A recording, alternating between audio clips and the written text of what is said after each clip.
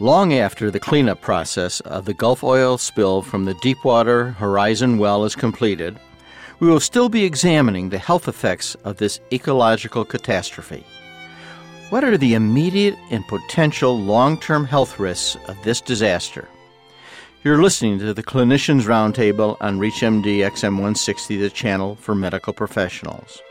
I'm your host, Dr. Maurice Pickard, and our guest today is Dr. Maureen Lichtveld, Professor and Chair of the Department of Environmental Health Sciences at the Tulane University School of Public Health and Tropical Medicine in New Orleans, Louisiana. Thank you very much, Dr. Lichtveld, for joining us.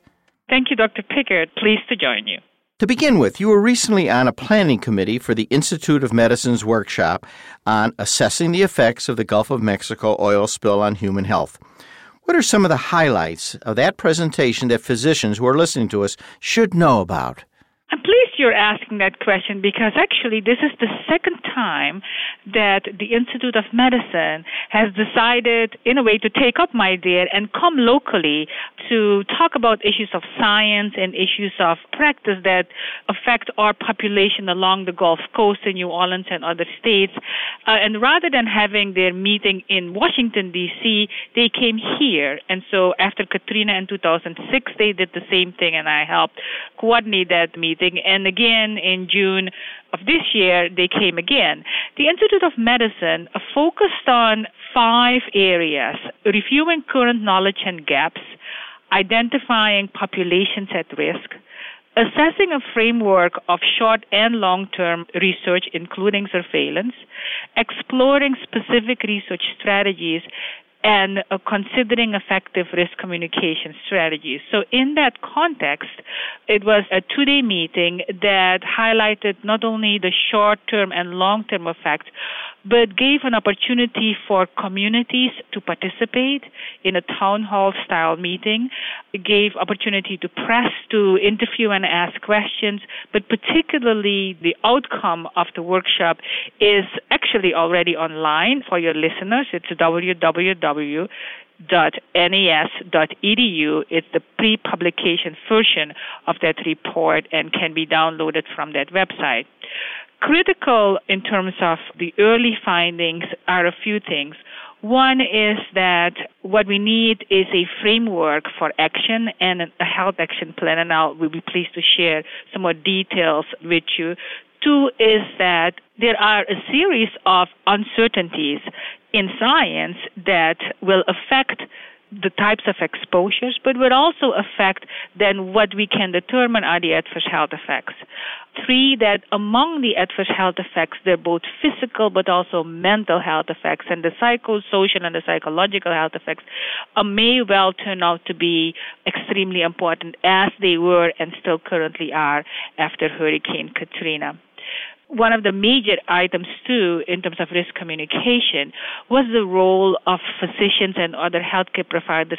What is the role of physicians in this particular type of situation? It is critical for physicians to stay informed. With our busy practices, it is difficult to dive into a discipline that may not be yours. And so here are a few things that you can do. 1, make sure you visit often the leading websites of the federal organizations, including the Centers for Disease Control and Prevention, the National Institute of Occupational Safety and Health, and the Occupational Safety and Health Administration.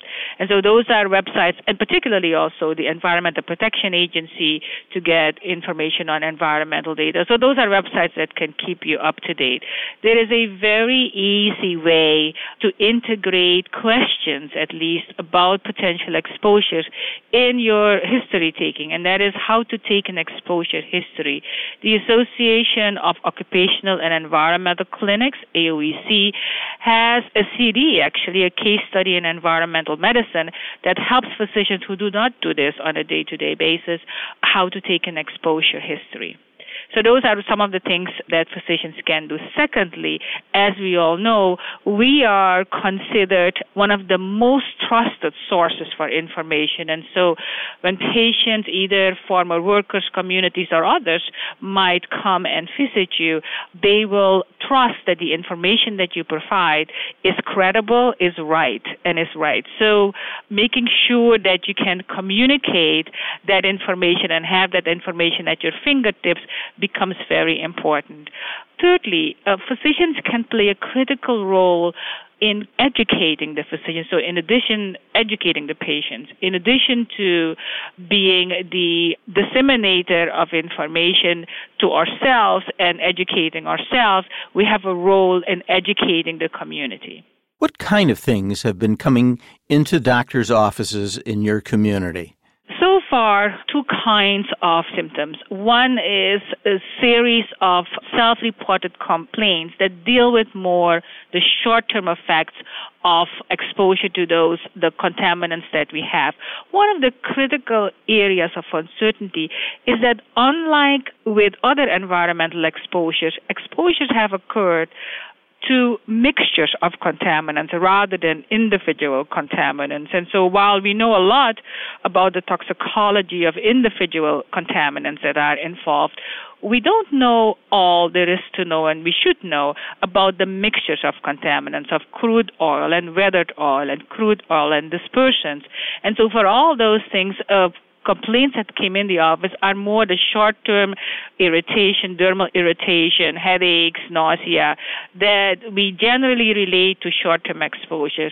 What has also come, not necessarily in formal clinics, but a number of mobile clinics and mobile care, are issues that deal with the mental health and psychosocial consequences. And those, as I mentioned before, are absolutely ones that we should pay attention to. I think most Americans thought immediately, at least I did, of Exxon Valdez, which happened in 1989.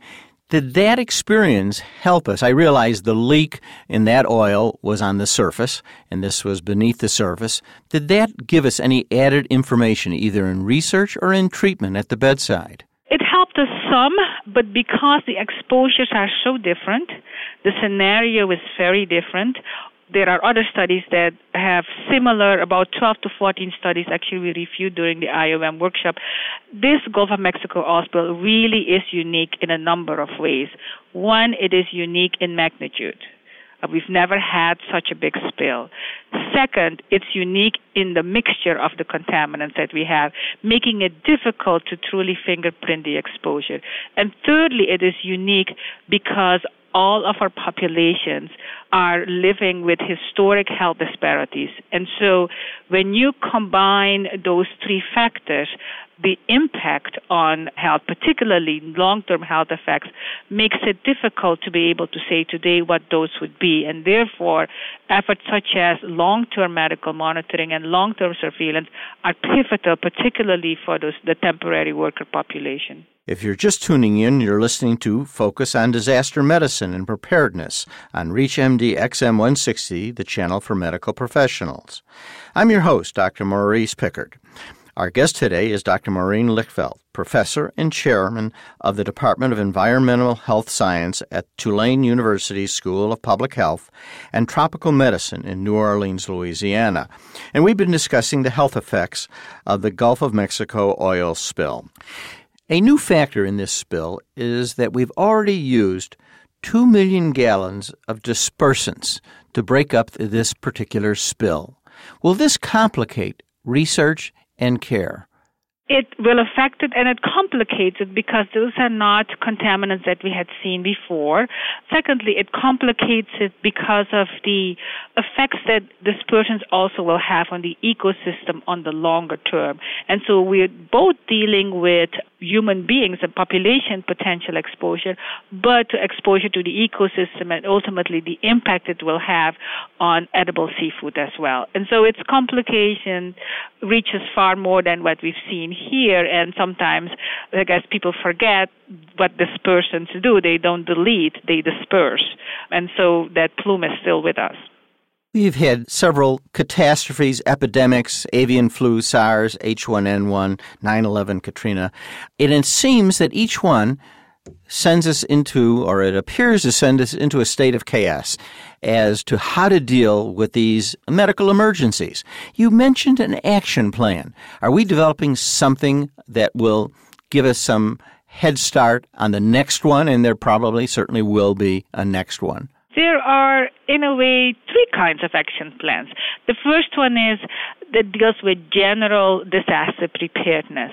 As I always say it, we need to make disaster preparedness part of everyday care, of everyday public health, of everyday medicine, where it is as common as brushing our teeth. And so we don't have to make it happen. It should be part of what we do. Every person, and us leading the effort, should have a personal preparedness plan.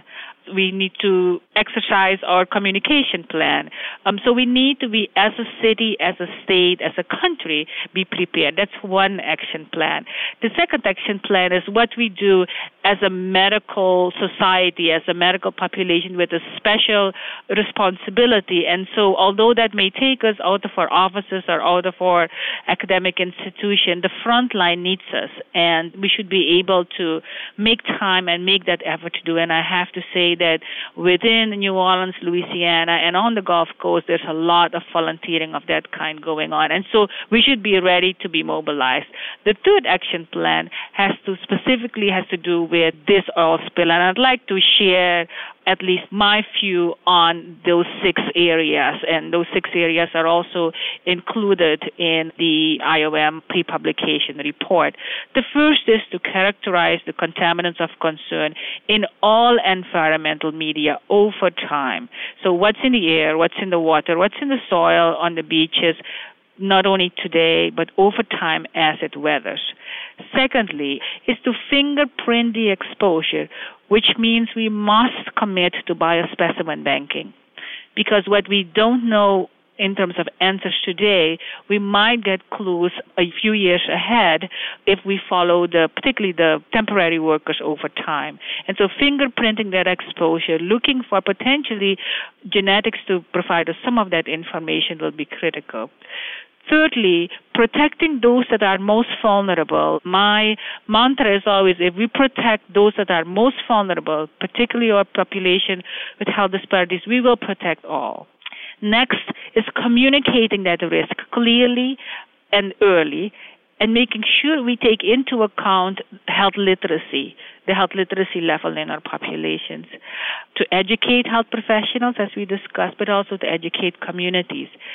And lastly, to deal with that transparency, that uncertainty, the misinformation that's out there, to disseminate the correct information just in time and just in case. Within the area of research, there's a current focus on the population that we feel is of our highest concern currently, and those are the temporary workers who had to park their boats to become cleanup workers, and those we would be following up over time. In closing, I'm glad you touched on 2 things, the health disparities and the volunteers. I was glad that you mentioned what sounded like town hall meetings.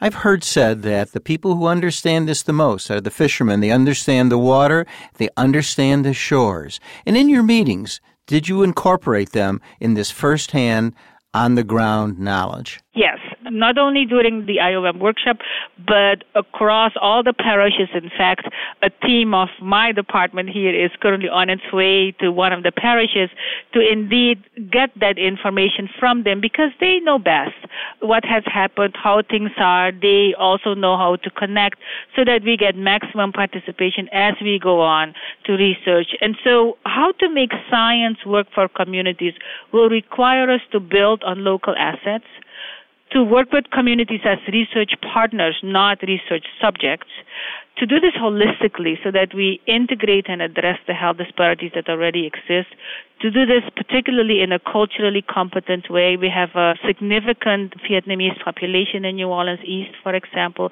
and to do this in a way that is transparent. And so when we do research or action or clinical undertakings in this manner, we will not only benefit the community, but we will have the communities as partners. I remember early on in my medical school training, and I think you validated it, doctor, listen to the patient. they're telling you what's wrong with them. And we've been talking to Dr. Maureen Lichtveld about the health effects of the Gulf oil spill. Dr. Lichtveld, thank you very much for being our guest today.